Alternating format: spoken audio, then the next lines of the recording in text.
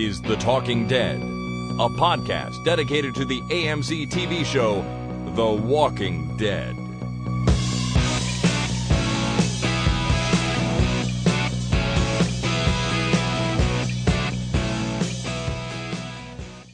Hi, my name is Jason. And my name is Chris.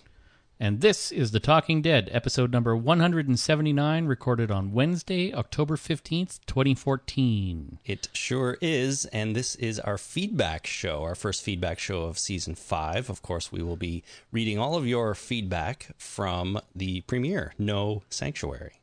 That's an alliteration. First feedback show of Season 5. It's not the best alliteration I've ever heard, but it's not bad. It's the first fancy feedback show of Season 5? Yeah, if season started with an F, it would be even better. Season 5. It can if you try hard enough. I suppose, yeah, if you really want it to. Very good. Before we start into the feedback, we have some calls. We have lots of emails. There's tons this time, so we'll get into it in a second. But the first thing I want to do is talk about the Record Your Favorite Scene contest one more time. In case you haven't been paying attention, what we are asking you to do is pick a scene from any season of The Walking Dead and record it. Get together with your friends, your family, or do it on your own as a monologue. Somehow record it, commit it to a digital format, and email it into us. You can also just call or go to our website and click send to voicemail and do it that way too. If you want, that's even easier. But these days with people walking around with smartphones in their pockets everywhere they go, they all have voice recorders. So just record it. You can email it straight in to talkingdeadpodcast@gmail.com. That's going to run for the duration of season 5, and you can pick a scene from any season you want. We did this last year, and in case you want to go and hear some of last year's entries, which I think might be fun or maybe provide some inspiration, they were all played. I played all of them on episode number 160 of the podcast. Oh, okay. So a little while ago. And if you go to the website, well, 160 will still be on iTunes, so you can find it there. Or if you go to the website, talkingdeadpodcast.com, you can search for contest entries, and it should come right up too. Or just go back a couple pages, and you'll find it. It's not that hard. 160, that's the one you did without me, right? That is the one I did. The one episode I did without you. Right. So, yeah, we're pointing that out again, that Chris neglected to call me, tell me, warn me in any way, and just did an episode all on his own without telling me. It was like 11 o'clock at night, and I hadn't planned to do it. In fact, all I did was record an intro for like a couple of minutes and then string all of the entries from last year together. So, yeah, you should have been there, but I figured you would have been in bed already at that time. Oh, yeah. I'd be asleep now if it wasn't for this podcast. Well, that's good. In that case, we better move right ahead right away. If I could get that out of my mouth. Unless you want to just record me snoring for half an hour. That's not interesting feedback. No. But this might be. Listener feedback. Do you know what I like about these feedback shows? What do you like about these feedback shows, Christopher? The talking or the reading of emails is evened out between us. It's really nice. Yeah. It's good, isn't it? Yes. Thanks for agreeing. The first one is a phone call, and it comes from Nurla in Fort Lauderdale, Florida. Hi, Chris. Hi, Jason. This is Nurla from Fort Lauderdale, Florida. And I just want to say that can we nominate Carol as the best character on the show now after watching the premiere? Thanks. Bye. So short and sweet. Thank you, Nurla. Carol, best character on the show.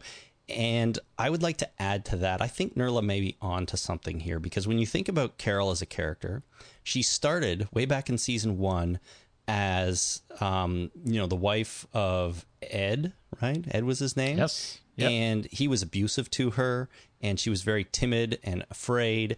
And when you consider how far she's come and what she pulled off in the season 5 premiere, it's really quite astounding the difference that she has displayed as a character from season 1 to season 5. And I think she may have undergone the biggest transformation of anybody on this show. I would agree with that. And I really like Carol's progression from season 1 till now. And she's definitely killed a lot of people and committed murder and mayhem, which is okay. And Nurla, if you nominate Carol, I will second that nomination. And what is it? How does it go? I'm not sure how to run meetings. Approved? Agreed? In favor? You're in favor? You're raising your hand in favor? Okay. Are you all in favor? Aye. Opposed? The ayes have it. She's the. I don't have a gavel. She's the best character of this episode. She certainly, of the whole show, she certainly is up there on the list. But at the same time, most of the characters, you could argue, are pretty impressive and well written and just composed very well. So, yeah, Carol's a good choice. Good. All right, next we have a call from Tim in Boston on the IMDb rating for this episode. Yeah, I think this is the one. Tim's audio quality is not amazing, but let's play it anyway. Hi, Chris and Jason. This is Tim from Boston. I just wanted to make the comment that this episode was hands down one of the best episodes from the whole season, the whole show. I went on IMDb to see what the rating was, and people actually gave it a 9.7 rating, which I went and looked back at the older episodes, and the only other episode to get such a high rating was from Season 4, Episode 8, Too Far Gone, with the governor. So I just wanted to get your thoughts on that. Love the podcast. Thanks for all you guys do. Thanks, Tim. So just a note on that quality. Tim did use the send voicemail button on our website. And obviously there are a lot of variables that go into how that sounds. But when you do use that, you don't have to get right up into it and yell into it. His audio was kind of distorted. So I don't know, maybe it was just something weird. But usually most computers will pick up your voice well enough that you can just speak normally and hopefully not overpower it. Anyways, on to Tim's point. This episode was the highest rated on IMDb. It equaled one other episode, which was the mid-season finale in Season 4 last year. And that is, of course, the one where the governor attacks the prison and basically destroys it and sends everybody scattering into the woods. Oh, this episode was way better than that, in my opinion. Really? Yeah, I would think so. I do think so. It's my opinion. I agree with you that it was better. I don't think that episode was bad by any stretch. No, that episode was not bad. This episode was better. It was. It's interesting that those two sort of episodes, what I see these having in common, though, is that they're both very action-heavy episodes, right? We have the governor attacking the prison, lots of fighting, lots of chaos, mayhem, all that kind of stuff. And here, when they're escaping Terminus, we have the same sort of feel to it, right? And right. I would say that this episode is better because it has all that. Plus, it has, a shocking surprise at the end. It's got emotional moments with the reunions of all the characters, which Season 4, Episode 8 didn't necessarily have. I don't remember exactly all the details of that one, but you're right. I think the first episode of Season 5 is better than that one, and they both score a 9.7. Either way, they're two of the top sort of the whole show, I would say. Yeah, absolutely. All right, moving right along, we got a call from Danny in the UK. Hi guys, I'm Danny from the UK. I wanted to leave a message with my holy crap moment, which is the long-haired guy who gets let out of the train car and attacks Glenn is the very same guy who throws Mary back into the train car and takes the other girl and smacks Gareth around the face, explaining everything's not going to be all right. And it just shows that Gareth and Mary, when they took over Terminus, they seem to be holding the people for a long time, obviously with his hair and beard growing that amount. Yeah, great show. Keep it up. Thank you. Thanks, Danny. So I forget, it was only 2 days ago, Jason, but did we mention, or did we figure it out when we recapped that episode that guy, the crazy guy, was the same guy that was bringing and taking people in and out of the train car at the end? No, we did not. We missed that completely. So, same dude, which I think is a good catch awesome. By Danny. That is a good catch. Thanks, Danny, for that. I didn't catch that. Yep, it's a good one. And our next email, it has more on this long-haired guy. Right. So that's Dylan from Hull in the UK. The line, "We're the same, we're them," is acknowledgement that both his group and now the Terminus group have acted in as savage a manner as the Walkers they've been fighting. After his action in tormenting the Terminus group, why would Gareth simply kill him off? Surely the most sadistic thing for the man who raped and tortured your friends and your own mother would be kept alive and drive him insane. And this is what I think that bin-marked feed was used for. Gareth and the Terminus group overpowered the other group, and the ones that weren't killed were treated as animals. Kept alive, possibly picked off one by one and cannibalized, with the last one standing being the ringleader of the rapists. The state of his hair and beard probably shows he was to be kept alive and imprisoned indefinitely. Ringleader of the rapists. That's not a title you want. No, it is not. Not even a little bit. So the idea is here, of course, he was one of the bad people that came in and took over Terminus from Gareth when it was actually a sanctuary. And then when Gareth and Mary and that whole group took it back again, they imprisoned this dude.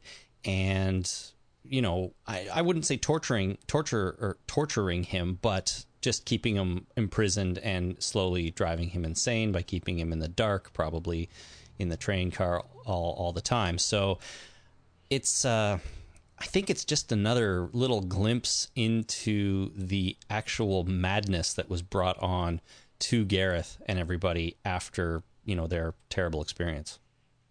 Yeah, that's really. I didn't catch that, and I think I like it that that this guy is the guy that's the ringleader of the rapists, and that he's been kept in a boxcar for a very long time, because he was absolutely right at the end of the episode.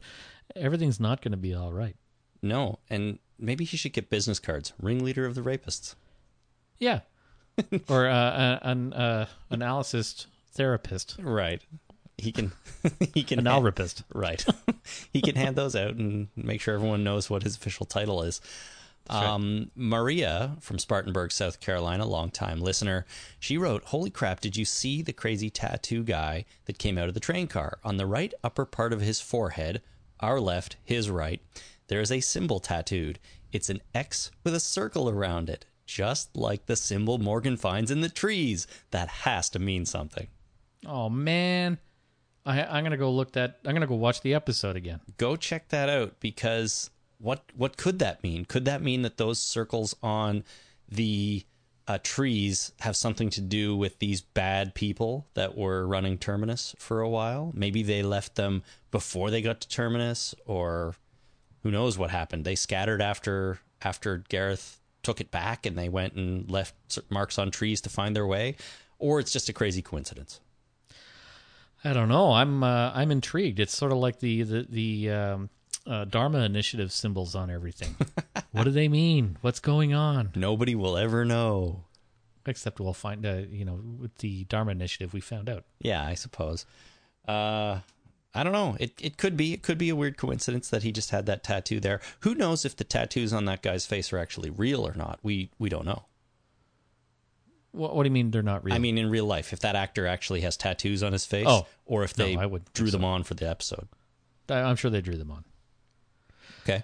So next we have a call from Ken in Sacramento, California, on the watch that Carol picked up. This is Ken from Sacramento. My holy crap moment actually came after the show while I was watching The Talking Dead on television. When Carol was going through the room where all the survivors' property was located, I was surprised when she picked up the watch that she did, because it wasn't the one that she gave to Rick. I just assumed that that's what she would go for. But then in the Talking Dead, they shared the fact that one of the people who was killed at the trough was actually that hippie guy who Rick had given his watch to, which then triggered the realization in my mind that the watch that Carol picked up was Rick's watch, the one that the hippie guy had had. Thank you, Ken. So the watches are a little bit confusing. You have to remember exactly what happened. Right. Rick and Carol go out on that run. His intention is to banish her.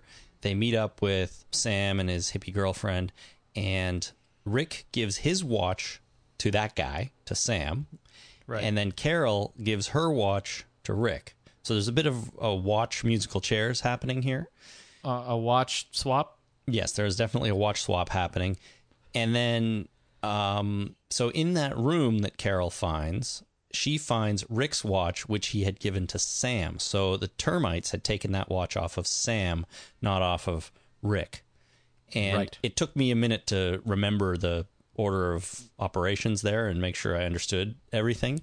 But it's interesting that Rick's watch has traveled to Sam, to Terminus, gotten, taken away from him at Terminus, and then Carol, of all people, finds it, picks it up again, and returns it to Rick. I think it's an interesting journey for the watch. I think it's unfortunate to whoever is wearing that watch, really, because maybe that's the watch of death. Well, Rick wasn't killed while he was wearing it. That's true. He gave it away. Maybe he's the only one immune to it. Right. He has to wear it, or the person that wears it dies. Now, what about the fact that he would have shown up at Terminus with Carol's watch and had it confiscated? Why wouldn't she pick up her own watch from that table as well? And was it there? I think it was there. I think it was probably right beside Rick's.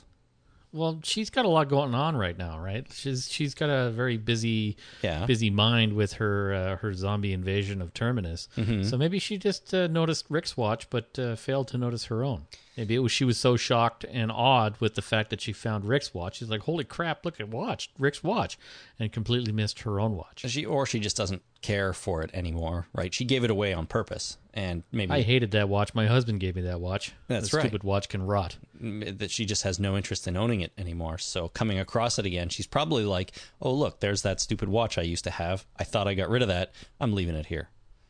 Right. Anyways, Rick's watch has gone on quite the journey, and he should be back with it again now, and hopefully happy to be reunited with his long-lost watch. Right. Alrighty. Is it me now? Yes. Paul from Ellesmere Port, UK. When Carol finds her way into the room with all the possessions, there's a table full of soft toys, and she only picks up the crossbow and watch. Don't you think it would have been a lovely thought to get one of the toys for Judith? Does this show a complete lack of empathy and give us an insight into Carol's state of mind, or do you think it was a writer's oversight? Oh, her state of mind. Yeah, I don't know that it was either necessarily. Like, I don't want to say writer's oversight, because these guys tend to think of everything, I think so, as writers, or at least have enough of a story in their head when they're writing it. It may give us insight into her state of mind, but I also sort of think that, there's basically a war happening at Terminus. Now would maybe not be the time to worry about picking up stuffed animals for a baby. Pick up the weapons, pick up the watch, I guess, pick up what you need and move on. I don't think it's that unrealistic that she would pass on a stuffed animal at this point. I think it's I think it shows her personality. It's get stuff that's useful. Like always, have to be on the watch or on the lookout for zombies. You have to be able to take care of killing people when they need killing. And, plush toys are just, there's no room in her heart for plush toys. Because, really, if there was room in her heart for plush toys, my philosophy is once a Beanie Baby collector, always a Beanie Baby collector. So if she was a Beanie Baby collector pre-apocalypse, she would probably sift through that whole pile for any possible Beanie Babies that she didn't have previously. Just like you would have sifted through for Lego. Yeah, if it was a pile of Lego, I would have probably started filling boxes with that stuff. Quick, fill this backpack. I need to take these building blocks with me. You can build whatever you need out of Lego. It's true. You need to build yourself a Gatling elastic gun. You could probably do that. Given enough Lego, you can build anything. Yeah. House. Anything you want. That's true. All right, so next we have an email from Chris in Syracuse, New York. A couple of notes on the things you mentioned in your recap podcast. When Carol was in the victim belongings room, when she picks up Rick's watch, her watch she gave to Rick when she was banished was right next to Rick's watch. Well, I guess that answers that question. So yeah, that's probably where I read that. Also, why didn't she grab Michonne's katana? It's a good question. It's a good, very, very good question. The body on the table being chopped up was Alex, Gareth's brother, that was killed at the end of season 4. There was a gunshot wound to his head. Dinner that night was going to be family style. All righty. So first of all, why didn't she pick up the katana? That's an interesting question. Is Michonne going to be katana-less now? I don't know. She's got that... what was she using? Her scabbard? It's weird because the double-ended makeshift sword she created in the boxcar, it looked like it had the handle from her sword, right? I think it was the scabbard. But why would they let her keep the scabbard and not the and not take it away? Yeah, I don't know. know. The katana. I don't know. It wouldn't make any sense, really. But I don't know. To me, it looked like the handle, because the handle is sort of white tape, isn't it? Well, it's wound cloth. Whatever, but it's a rope, and it's and it's white, and that it looked like that's what she was holding, but it had wood, pokey, sharp wood on each end. But I don't know, if she does indeed, if that katana just shows up again in season 5, like she just has it, it's going to be weird, sort of wondering where it came from. Because they definitely didn't go back for it, and Carol didn't pick it up. What I want to know, and what I need to go back and check, is could you see it in that room? Was it in that room on a table somewhere? Or was it not visible on screen in that room, therefore indicating that maybe it was just on the ground somewhere and she picked it up? Who knows? Yeah, I don't know. I'll have to go and check that. But it is a good question. And then the body was Gareth's brother. I didn't realize at the time, but he's the guy that Rick gets a gun to his head first in Terminus when all hell breaks loose. And then he gets shot and killed, and he's on that table chopping them up. So that kind of helps the time frame a little bit, too, knowing that they haven't processed his body yet. So it probably hasn't been that long that they were in that train car. Right. Because he was just shot. Yeah, that's a good catch. Good one. All right. Allison in Indianapolis writes, I had to write in about the similarities to the concentration camps during World War II, especially after Jason mentioned it. The first time I consciously noticed this theme was when Carol was in the room with all the victims' personal belongings set out on the tables. I've seen photos of enormous piles of shoes the Nazis took off their victims. That just upped the creep factor for me and solidified my thoughts that all the termites need to be taken out. Yeah. There was also piles of gold fillings from teeth. From their teeth, because they were valuable? Yeah. That's right. Okay.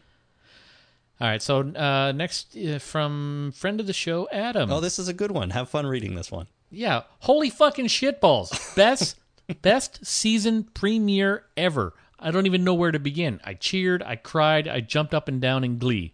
Rick told Gareth he was going to murder him with that machete. I certainly hope we get to see this happen. Love the scene where he butchers the two butchers, showing them no mercy whatsoever. I do wish he could have gone back to Terminus to finish things off, and I have a feeling Gareth's story is not done yet. Rick's reunion with his daughter and had me welling up with tears. Wow.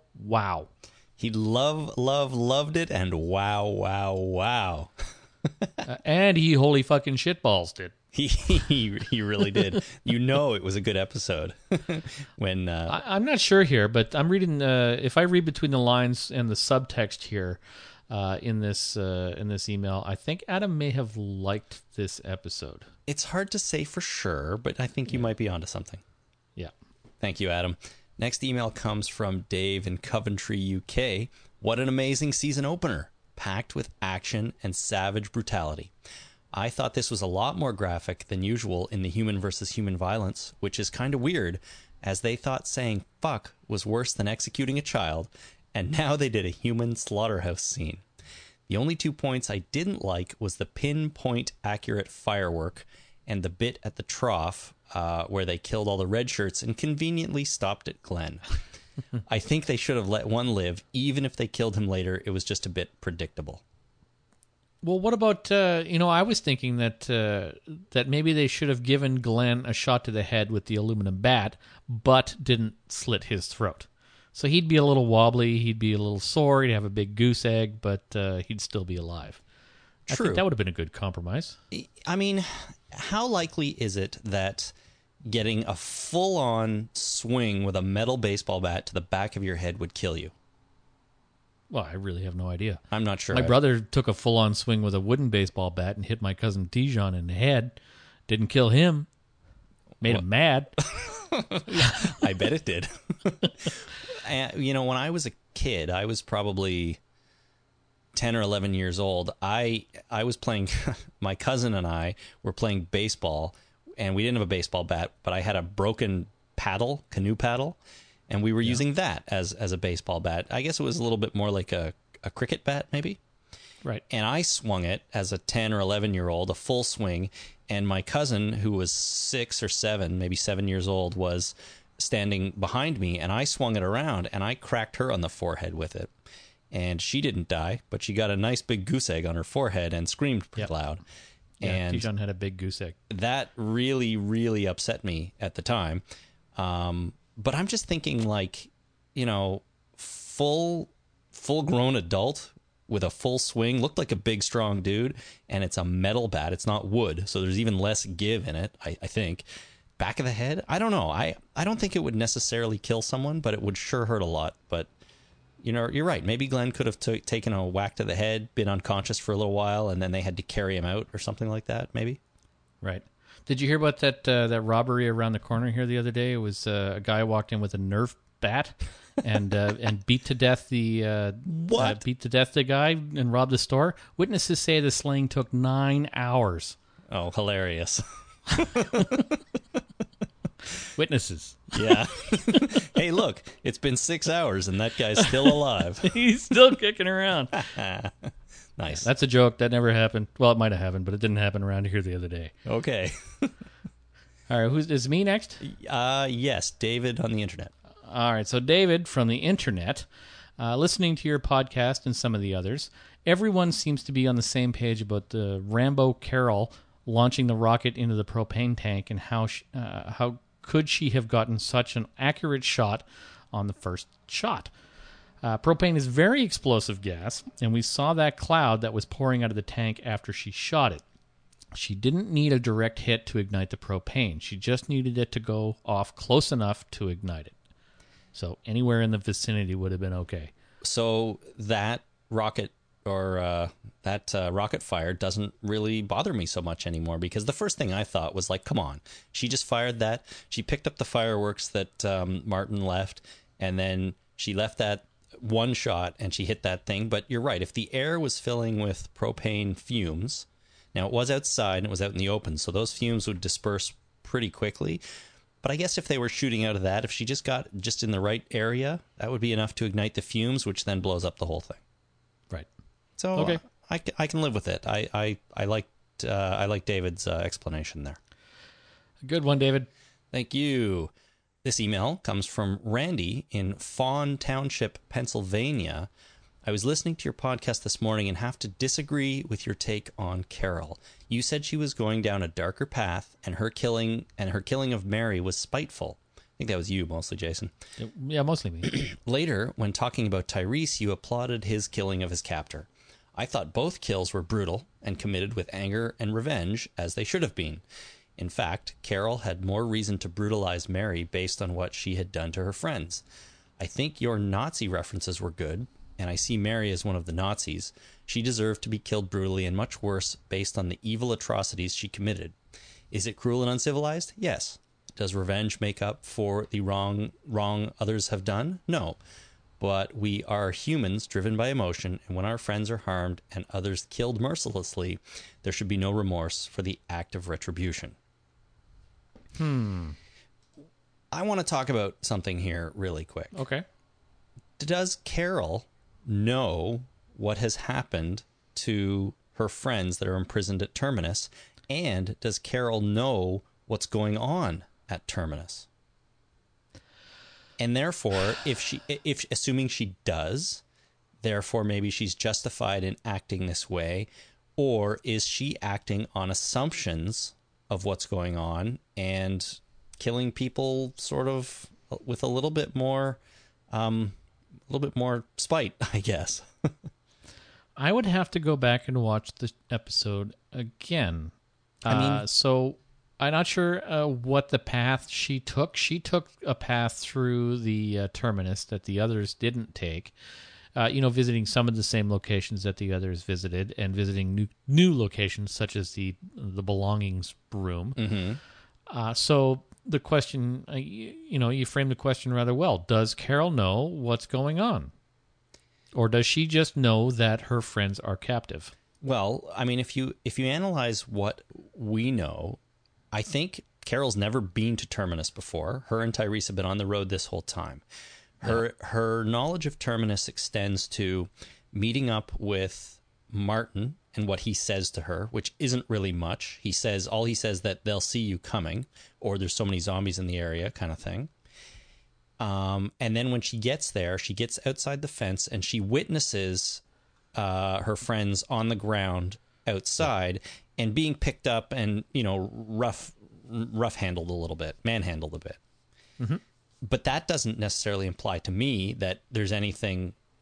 I mean, that obviously tells her that they're captive, but is that enough? Like, she doesn't know that they're torturing them or about to torture them. She doesn't know they're about to slit their throats. She doesn't know they're cooking people and eating them. She doesn't know any of this. All she knows is that her friends are there and it isn't the safe place that maybe they hoped it was.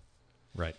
So I don't know. I mean, I think Randy makes all good points here. I'm just not sure Carol has enough information to get retribution on these people for the evil atrocities that have been committed. Right. Because she doesn't know about them. I don't know that she knows about them. I know.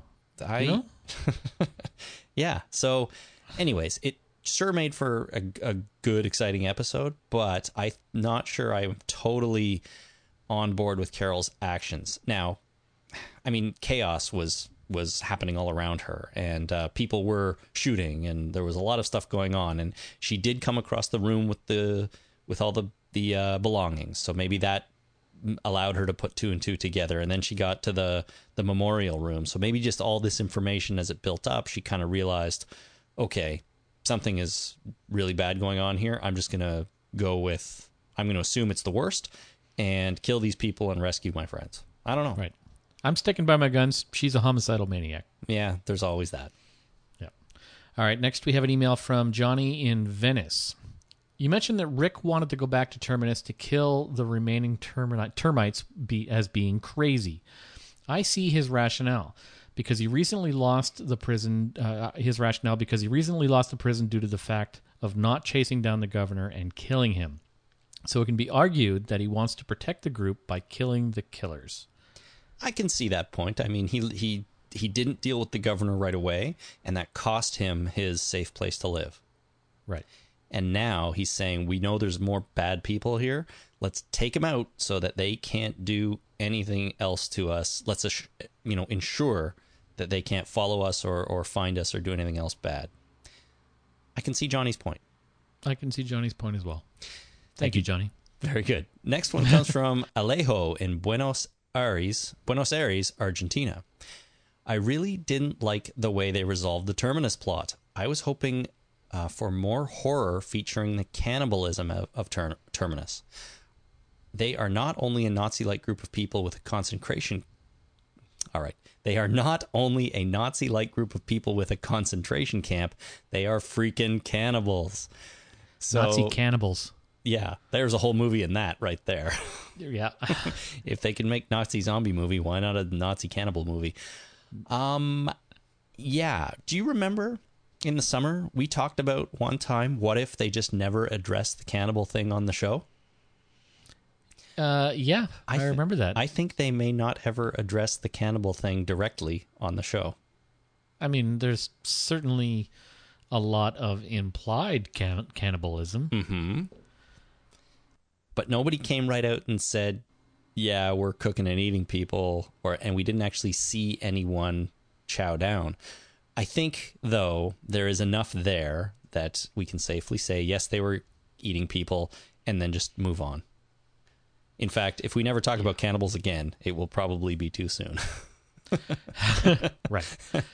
So, all right, well, we can move on from there then. So next we have an email from Chris in the UK. This is an excerpt from a longer email regarding Eugene. I'm with Jason on this one. Thanks, Chris.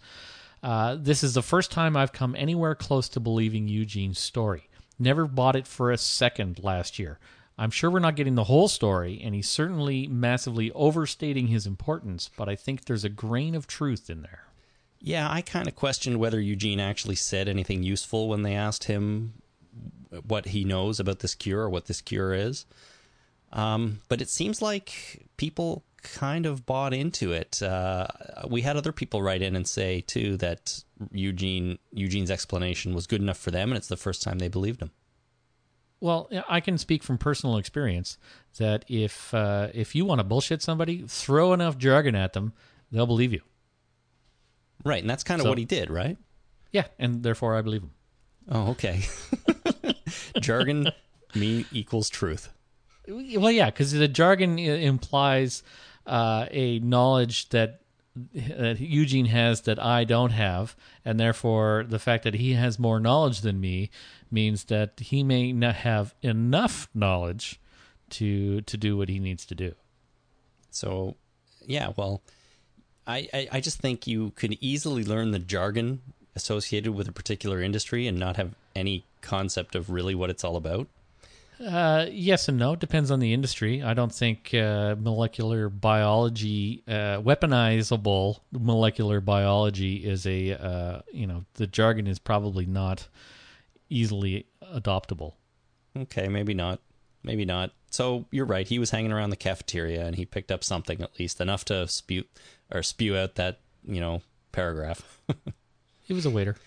Alrighty. Next email comes from Josephine in Vancouver. Josephine says, I think The Walking Dead has finally done it. They finally put something on screen so gruesome that I had to turn away from the TV screen. And that scene had nothing to do with zombies. The first 8 minutes of the season 5 premiere where the first 4 red shirts were bonked with the bat and then had their throats slashed was the most intense and graphic scene I had ever witnessed on cable TV. I was unprepared for the moment Sam had his throat slashed, and I almost threw up the dinner I was eating. You decided to eat dinner Yeah. while watching The Walking Dead? This is probably the worst episode to do that, too. She goes on, I can't believe AMC and the TV standards and practices would allow for a scene where somebody's throat was slashed so graphically. During dinner time. Yeah, right at dinner time. Sorry. The slash wasn't even implied. We saw the blood burst out in all its glory. I was so disturbed by it that I wasn't able to sleep very well that night. If that is what the producers were going for, then bravo to them. Well, I think, Josephine, your problem is that you ate dinner way too late and during a gruesome TV show, which is probably, led to why you couldn't sleep that well that night either. Yeah, it's a combination of things, probably. If I eat late, I'm screwed. Like I will sleep like a bag of hammers. So I have to make sure that I eat early. Okay, well, that's because you're old, though. Well, yeah. Okay. No, it's like that when I was younger, too. Oh, really? Eat dinner at 11 o'clock? Except for eggs. I could eat eggs at 11 o'clock at night. That was fine. Have breakfast any time of the day. That's right. Okay. It was pretty gruesome, though, Josephine. It was nasty. Throats slit, blood spewing everywhere. It was one of the grossest things I think I've seen on this show. Yeah. And part of that is because it was inflicted on living humans, not zombies. I mean, we've seen a lot of disgusting zombie stuff, but seeing people just murdered like that was pretty graphic and horrible. Yeah. That's true. This is human on human violence. That's not the kind of thing you see on a television show. And frankly, there's been a fair bit of human on human violence. Well, you see that on TV all the time, but it's like in this show, it's mostly people getting shot or people getting beat up or whatever. This was just so they were so helpless in that scene, and the method of killing them was just so brutal that it really, really sticks, and it affects you more than I think any other human on human violence we've seen. Yeah. All right, next we have an email from Alex in South Australia. Alex says, honestly, don't know what to make of this season premiere. On one hand, it's never been more brutal, gory, and badass. But on the other hand, it's just so far beyond belief that I was left utterly speechless. The good moments that we love from The Walking Dead were fantastic and delivered both satisfying and intense action and good mystery, but they were just too few and too far between, scattered amongst poorly directed, unrealistic scenes that pull you out of an otherwise compelling narrative. So not everyone loved this episode. I would love to hear maybe a little bit more detail from Alex about sort of the things that he thought were so unbelievable and poorly directed, because I didn't really get that feeling. I mean, this is a zombie show. This is going to have, first of all, zombies. So if you can accept that, what was it about this episode necessarily that didn't work for you? That's my question for Alex. Well, now that Alex brings it up, I think that we've often said that in this universe, people have soft heads. True. Except for those 4 guys that got a bat to the back of the head. Have we seen a bat previously and attack a zombie head? And what happens if a bat hits a zombie head? It just splats right open. Uh-huh. So shouldn't these 4 red shirts have their heads completely splatted open by this bat? Yeah, but I also think that maybe the softness of people's heads sort of happens after they become zombies. Like maybe there's some sort of... Yeah? I think we've seen, head zombie or non-zombie hits to the head where people's heads were actually soft. I'm going to go back and rewatch the entire series. Okay, good. And I'll let you know. Make a note of every zombie or every bat headshot. I just think that maybe there's some sort of decalcification process or something that makes their skulls really soft after they die. It's called postmortem softification. Oh, good. I knew there was an official term for that. Yeah. Anyways, Alex, appreciate the email and send in more sort of more detail, about some of the stuff that was so far beyond belief. Because I'm curious. I'm interested to hear what you have to say. Mm-hmm. Next is Danny in London, UK. I really enjoyed the season premiere. However, I was a little disappointed that none of our main characters died or were even injured. I think this takes away something in regards to the threat that Terminus was. They did this last season with the flu in the prison. If no one dies from these threats, then a viewer is taken away. It makes The Walking Dead different and... I don't know how to read anymore. If no one dies from these threats, then as a viewer, it takes away what makes The Walking Dead different and so awesome. Sorry, Danny. The fact that anyone can die at any moment normally keeps me on the edge of my seat, but I'm starting to watch the show more relaxed as I know certain characters are not going to die. Yeah, they didn't even get so much as a sliver from that train car. It's true. No one got hurt. No one got shot and survive. Nobody died, obviously. It does seem awfully lucky on our heroes' parts. Daryl got his crossbow back. Michonne didn't get her katana, or maybe she did. Maybe she never lost it. There's some confusion as to Michonne's katana state right now. Mm-hmm. But everybody seems to be okay. Yeah. I'm sure people will die. I'm sure people will be hurt and maimed and injured. And Danny, you should keep your guard up for that because it's going to happen.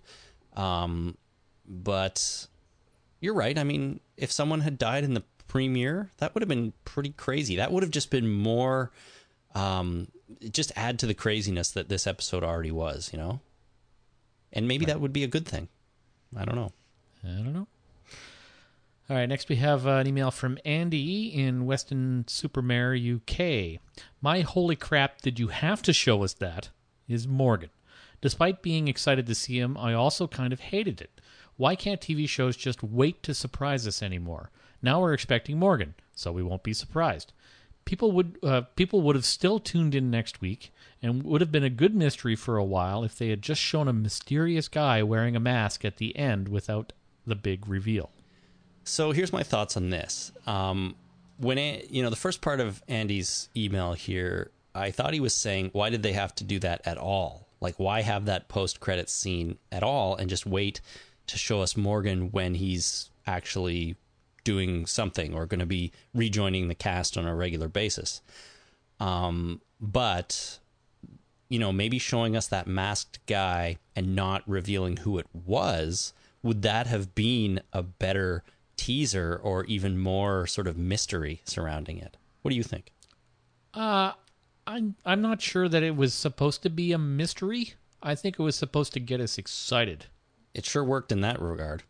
Yeah, so I don't think it was, if they wanted to build a mystery, like, holy crap, what the hell's going to happen next? Who is that guy? Why is he following him? Why is he so well armed and so well equipped? What's going to happen? Is he from Terminus? That's one way to build it, is that this, building this big mystery. Right. But I think I think their intent was to build excitement, and I'm damn sure I'm excited that Morgan's going to be back. Yeah. But it's not like I'm not going to watch the show next week. He's absolutely right in that regard. It's like, it's not going to build ratings. But I'd watch the show anyway. Sure. Well, they've done that before, right? They did it with the secret that Jenner told Rick at the end of season 1. It took a good portion of season 2 for him to reveal, or did it take even into season 3? I forget now. For him to reveal what Jenner said, right? And that was something that was a secret that nobody knew but the character.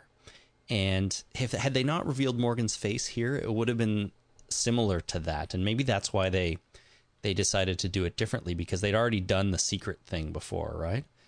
Right. In fact, this show has had multiple secrets when you think about it. I mean, Shane had secrets, and Shane and Laurie had them and stuff like that, and the Jenner thing. And here, you're right. I think they were going for excitement, not mystery. Right. And if you remember, Carl did not mention to anybody about that big can of pudding that he found. That's still a secret. That's still a secret. He never mentioned that. No, definitely not. We as the audience know about it, but nobody else does. Nobody else. So I like that they're mixing it up, right? I think I prefer excitement in this case than mystery, because if it was just some random dude, yeah, we would have been wondering, is he from Terminus? Is he from somewhere else? Do we know this character? Is it a new character? People who've read the comics probably would have speculated, all day that who it is from the comics. They would have assumed it was a comic character. But I think it's just because we've seen Morgan only twice before, and he is a favorite character, and Lenny James is so awesome. I think they made the right call here in showing us Morgan, because there's still mystery. We still don't know what he's up to, where he's been exactly, what he's been doing. We don't know his state of mind. There's still a lot to wonder about here, but oh my God, it's Morgan. I'm so excited to find out, all the answers to those questions. So right. He's no longer in Crazy Town, that's for sure, because Crazy Town was an actual physical manifestation for him. Yeah. But now he's on. Is he on the ludicrous highway? He could be. I think he could be. He's definitely on the road, and that is likely the ludicrous highway. He was on the train track, so he's on the crazy train. Oh, there you go. Of course he Rolling is. off the rails on the crazy train. I can't believe we didn't come up with that sooner. Right. Alrighty, this next one comes from Clayton on the internet, right? Yes. Yeah, Clayton says, I think that the X's on the trees are from Gareth's group. It is unknown how many people from Terminus survived, but I think what is happening is a small group of scouts is following Rick's group and leaving a trail for the rest of the termites to follow. Could be. Could be. It could be just trail markers for the termites to get around. Like they might have placed those markers previously, just so that they know where everything is. Yeah, which means they could be leading nowhere, and Morgan is just wandering off into somewhere no one else is. Well, he might be following a path that is not the Terminus signs, because Lenny James is a smart guy. He's going to see the Terminus signs and say, yeah, that's a trap. I'm going to follow these much more subtle signs that sort of lead that way, but not really. Yeah. Or maybe he carved the signs previously and is just walking around in a big circle, and every time he gets to a sign, he forgets that he carved it. Yeah, and maybe that's where there was a zombie that he cleared, and so he's just marking a clearing location, and now he's forgotten what he's doing. Yeah, he's got a personality split, or a complete dissociative disorder, where he's got multiple personalities, one that carves signs and one that follows them. Yeah, that's right. Yeah, he could be anything. We don't know. There's lots of mystery surrounding Morgan. Could be the Lich. There could be a Lich out there burning signs into trees with just a gaze. Who knows? Is that what liches do? They burn? No, I really don't think they do, but it could be. Anything could happen. That's very true. It could be alien dinosaurs for all I know. That's probably it. Yeah. All right, next we have an email from Katie in the UK. Well, where to start? The creative minds behind this show built the hype for this episode up and up and up, and it did not disappoint. It was a full-on roller coaster of emotions. We had action, Carol bringing the walkers down on Terminus. We had suspense, the group being brought to the chopping block and awaiting their fate. We had emotion, the reunion between Carol, Tyrese, Judith, and the rest of the gang. We had mystery, and quite a shock, Morgan's return. This was a great premiere. It's definitely one of the best episodes I've seen in a long time. Looking forward to where the story takes us. I should have put this email at the end because it sums it up rather well. That we had all these different things in there. Yeah, for sure. Mm-hmm. Thank you, Katie. The next one is from Youssef in Dubai, and this one's about Morgan too. I'm not sure if Morgan will meet the group because when he discovered the No Sanctuary sign, it had considerable vine growth, which might indicate a passage of time. My fearless prediction, Morgan will be in the companion series, maybe even lead that one. They have said no cast member will be in the new series, but that might be a smokescreen. What better way to endear fans to the new show by putting a fan favorite as the lead? Well, so who said no cast members will be in the new series? Was it Robert Kirkman? It was, but I believe, well, he's maybe the only person that's really talked publicly about it. So he's lying. Okay, yeah, Youssef, you might be right on the money. I think I now agree with you that Morgan is going to lead this new series. We do know that Robert Kirkman is just a giant shit talker. So, did I say Morgan Kirkman? Robert Kirkman. I don't know what you said. Whatever. Robert. Listen. I know. I was thinking about something else. Good. Robert Kirkman. Yeah, you can't believe anything that comes out of that guy's mouth. So maybe Morgan is in the companion series. And what better character to make a whole companion series out of than Morgan? The only thing is they have said that it takes place in a vastly different part of the country. And Morgan is clearly in the same part of the country that everyone else is. But who knows? They could get around that easily by setting it in the future or the past or whatnot, right? Yeah, set it 400 or 500 years in the future, and then everything's like way different. Morgan's a cyborg. He's fighting the alien dinosaurs and the Lich, and that would be a hell of a show. Would be. But I like the way you're talking there. I like what you're thinking. Good. I think this is a good idea. Get me 400 years in the future. Get me a job as a TV producer. I'll do it. Right. But I think Youssef makes a good point here. I went back and checked the episode, and the vine growth over the sign is a lot different than when Rick was there smearing the mud on it. Really? Yeah. So it could be well after they were there. Like if this was months later, our other group of characters could be long gone by now, right? And therefore, the X's on trees could have been carved by anybody, maybe a group from Terminus that survived the big assault. How much vine growth, and how fast do these vines grow? Well, I think some of these vines grow pretty quickly. I have a vine in my backyard that grows along the fence and along part of the house. That thing would grow like at the speed of light. So that's pretty fast, my friend. You know the speed. Light can travel 7 times around the Earth in 1 second. I realize that, but these vines grow really, really fast. Okay, you talking like a foot a month, or like 14 feet, 12 feet a year kind of thing, or are you talking like every day there's like 7 feet of vines that are now strangling my children because they can't run away fast enough? I think these vines can easily grow 12 feet in a summer, so from spring to fall. And they wrap around everything, right? Like anything this vine comes in contact with, like if there's a wire on the outside of my house, it'll wrap around it and just spiral right up there. They attach themselves to the brick, and then they just grow all over the house, right? And then they pull the bricks off the house. That's right. I chop them down every year, like pretty significantly, and the next year they just full on come back. So they grow really fast. You need a flamethrower. No, that would be a bad idea. I may kill the vine, but I'd also burn down the house.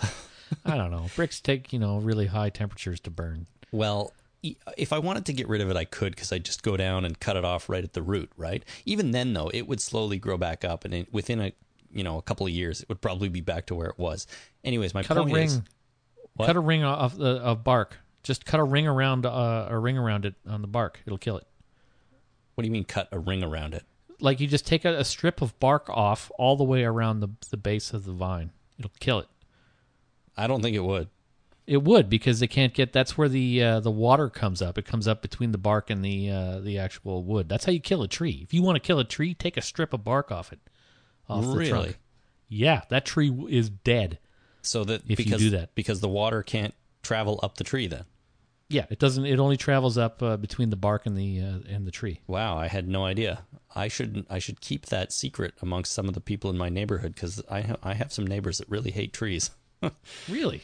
Yeah. Well, they're in the wrong neighborhood. Yeah, they're just in the wrong, because trees are nice and good for you. And I hate trees. Like what? I'm flabbergasted. I She sometimes cut a strip off of them. yeah, that's See right. what happens. See what happens. I sometimes am annoyed by trees, but I don't hate them, and I see Why their would value. you be annoyed by trees? Well, the tree, it's a long story. You know the big tree in my backyard. It annoys Yeah. me, but I would never cut it down or try to kill Mad it. at it? I'm Is it a spiteful tree? I'm just angry with it because it's screwing up the garage and the yard and everything, but that's a whole different story. That anger is way misplaced, my friend. Yeah, well, what are you going to do? Better than being angry at my children, I should be angry at the tree outside. Yeah. Okay. Anyways, the point is some time has passed. So really, Morgan could be there at any time, and a lot could have happened since Rick and everyone was there. So who knows where it's all going to lead. So really, why show us this at all? Yeah, exactly, because we didn't need to see it. What's the point? And even after the credits, yeah, this is just a lead into a new show. He's just on the road, and he's going to end up somewhere in probably England, so that he can use his actual accent. And Right. And that'll be that. Okay. All right. Next, we have an email from Gemma in Wales. I disagree with Jason and his timeline theory. Well, we're going to stop this email right now. Sorry, Gemma. Sorry, I'll continue. The gunfire that Carol and Tyrese heard, I think, is definitely the termites herding Rick and company towards the boxcar. There was no way the termites would risk creating that much noise to attract more zombies by shooting the ones around the fence. They had women stabbing the walkers at the fence. They didn't need to shoot them. That guy Martin was setting off fireworks in the woods to distract walkers away from the termites. These people know what they're doing. I don't think Rick and company were in that boxcar that long. I'd say a few hours. They were on the edge and ready to roll. I say Rick was crazed enough to make a makeshift weapon fairly quickly. It was fever pitch. Yeah, I now agree with Gemma, also based on the fact that was Alex on the table. He was just recently killed. He was put onto that table. I think all this happened all kind of at the same time, and the gunshots that Carol and Tyrese heard when they were on the tracks with the zombies, where basically the gunshot saved them, I think that was definitely the shooting, the termites shooting to herd them into the train car. So this whole terminus situation all occurred in the same day. Same day, I think, yeah. Or at the very least, maybe like overnight kind of thing. Maybe because they didn't. Nobody. Carol they didn't. Carol and Tyrese did not spend the night anywhere. No, they didn't. That we saw. So they arrived at Terminus. Carol and Tyrese were within earshot, so they heard all the shooting, and then they made their way directly there, which maybe took a couple of hours, or by the time they sort of got themselves organized, it was a couple hours, and that's the only time they were in the train car. And then, well, we know what happened all after that. So I think it was all very quickly, yeah. Right.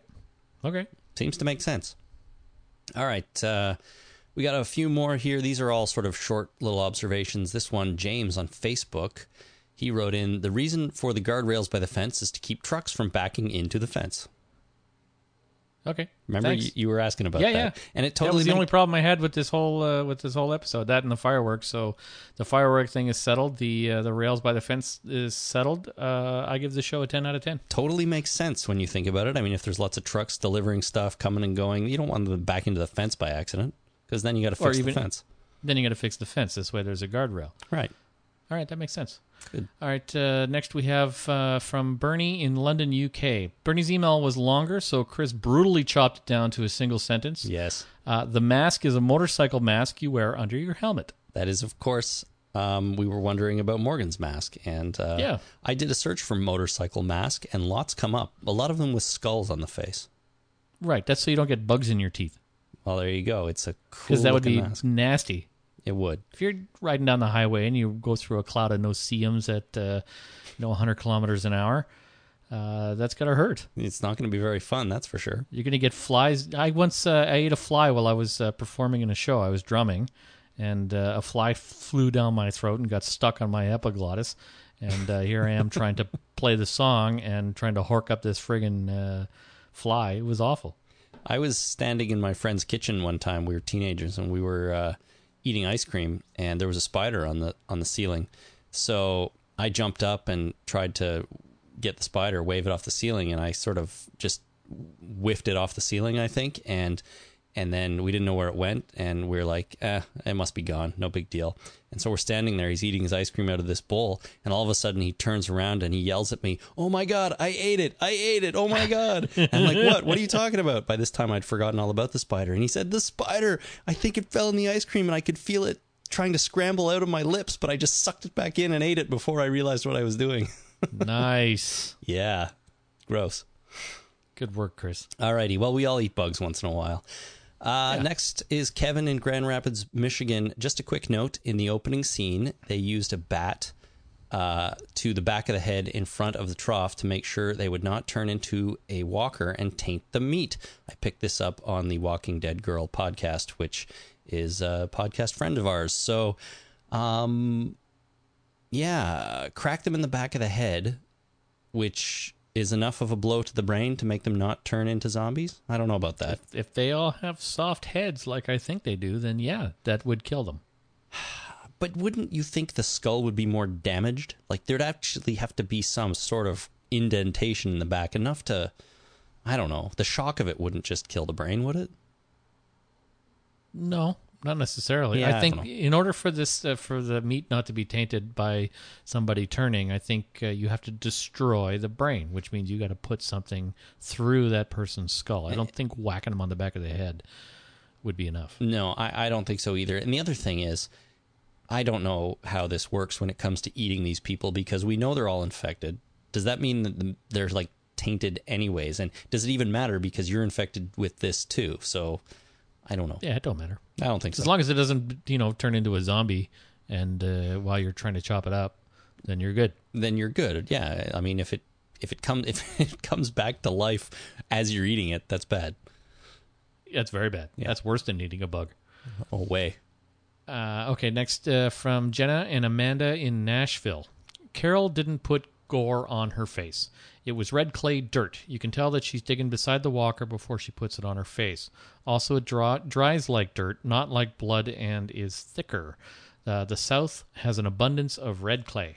Jenna and Amanda are absolutely correct. When you and I were down in Atlanta last year, I remember seeing lots and lots of red dirt.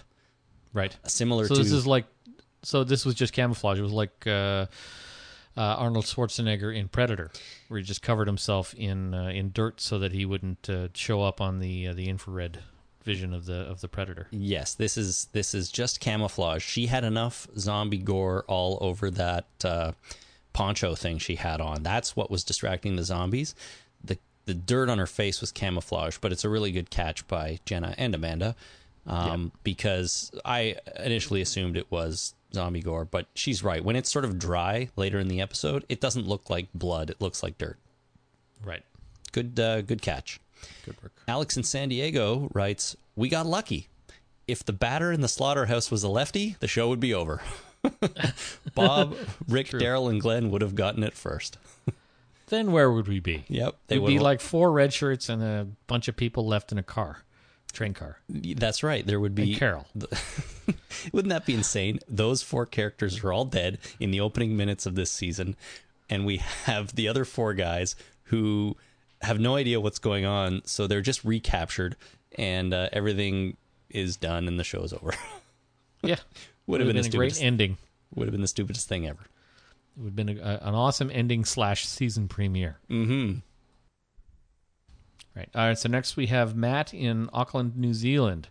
I caught this on second viewing. In the credits, when Andrew Lincoln's name is on screen, your eye is drawn to his trademark gun, but just below that, a red-handled machete. Yep, it sure is. The Andrew Lincoln's name comes up in the new credits, and there is his python in all its glory, and you're looking at that. But what you're actually looking at is kind of a stylized picture of the gun bag that was buried in the woods, and the other one that you can make out is a machete with a dirty red handle. So nice. There it is. That's a really good catch too, Matt. Finally, Paul on the internet writes, just a question to ponder. Given that most people were disappointed with the way the last season ended, and episode 501 wrapped up the Terminus storyline with the aftermath to follow, do you think that No Sanctuary would have made a better season 4 finale than a season 5 premiere? I thought this was an interesting question. It is. I don't think we would have had this suspense because we would have had the storyline building up to Terminus and then everybody leaving Terminus, and maybe I think I would have shit on the writers and producers for what the hell just happened. Why did they do that? I like the way that this shook out. I got to agree with you. I think if they'd put this episode at the end of season 4, it would have been just like every other season finale, because what was happening in the other seasons is we had our big events or whatever it was, and then we kind of wound down and there wasn't really a suspenseful cliffhanger or anything like that. The farm burned down and everyone fled, or whatever the hell the other season finales were. It was the CDC blowing up. Yeah. And we had the farm burning down, and then we had leaving the prison, and that was only 3. No, they didn't leave the prison after 3 because they were in the prison. Oh, right. They were after the middle of 3. Yeah. So 4. Season 3 was the governor's failed attempt on taking the prison. Right. Season 4 was stuck in the train car. So, I like this. I like the way they did it better. I think so. It would have felt like all this time, they spent all this time leading up to Terminus, and then it all wraps up in one episode at the end of season 4. And then what was the whole point? It was just a big thing, and then they move on. So this felt a little bit better to me, I would say. I agree. Any additional thoughts on that? I really think that I would have been mean to the writers and producers if they had made this the season 4 finale. Yeah. And it is nice to do something a little bit different, right? Where we haven't really had this true cliffhanger type finale before. So I think they got to mix it up. Yep. And now they're doing post-credit stingers. Imagine if that Morgan thing had come at the end of season 4. I mean, that would have been kind of exciting. Maybe he's just going to be post-credit stingers until the new show starts. And then he'll be full-on Morgan all the time. You know, there was a time where I suggested that we needed, in season 4, a little bit more... Oh, it was the Governor, I think. When we got 2 full episodes of the Governor coming back and nothing else, there was a time... I think I suggested that maybe they should have done the whole Governor's story in cold opens. Every cold open is the Governor, and then we get the rest of the episode. Maybe they're going to do that with Morgan. They're going to have Morgan in every post-credit stinger for 12 or 16 episodes, and then he's going to either show up on this show and do something incredible or move on to the new show. I don't know. Yeah, I agree. I think that's going to be a good idea, and I think they'll do it, and I'm pretty sure that's going to happen. Well, clearly they were listening to me, and they got the idea from me, so you can send your royalty check to my house. Sure. All right. That is a lot of feedback, but we got through it all. Thank you to everyone who wrote or called in. We love to hear what you guys think. We, despite what you may think, we don't mind being corrected because, you know, we get stuff wrong all the time or we just miss something. And if you've got something to say, and even if it means we look like boobs, that's okay. Yeah, marriage has really mellowed me out for that kind of thing. That's good. So there you go. Jason's married, so act like his wife and correct him all the time. Yeah, when I do something that's wrong or say something that's incorrect, I am, sufficiently tells me about it. There you go. So good. So it won't feel unusual in any way to you. That's right. We will be back next Monday, of course, when we recap season 5, episode 2. But in the meantime, if you want to get in contact, you can visit us on Twitter at Talking Dead or on Facebook at facebook.com/TheTalkingDead. You can send email to talkingdeadpodcast@gmail.com or go to our website and click on the send voicemail button to send us a message. I said last time that we're going to be getting rid of the toll-free phone line. Turns out that's not entirely true. But Chris chickened out. There will be a change that I can't announce quite yet. In the until next week, you can still call 1-866-483-9662 and leave us phone messages if you want. Doesn't cost you a thing. But there will be a change that I'll announce soon. So if you're upset about losing that toll-free number, don't worry. Everything's going to be okay. And you won't have to, run off into the wilderness and live like a hermit because you can't call us anymore.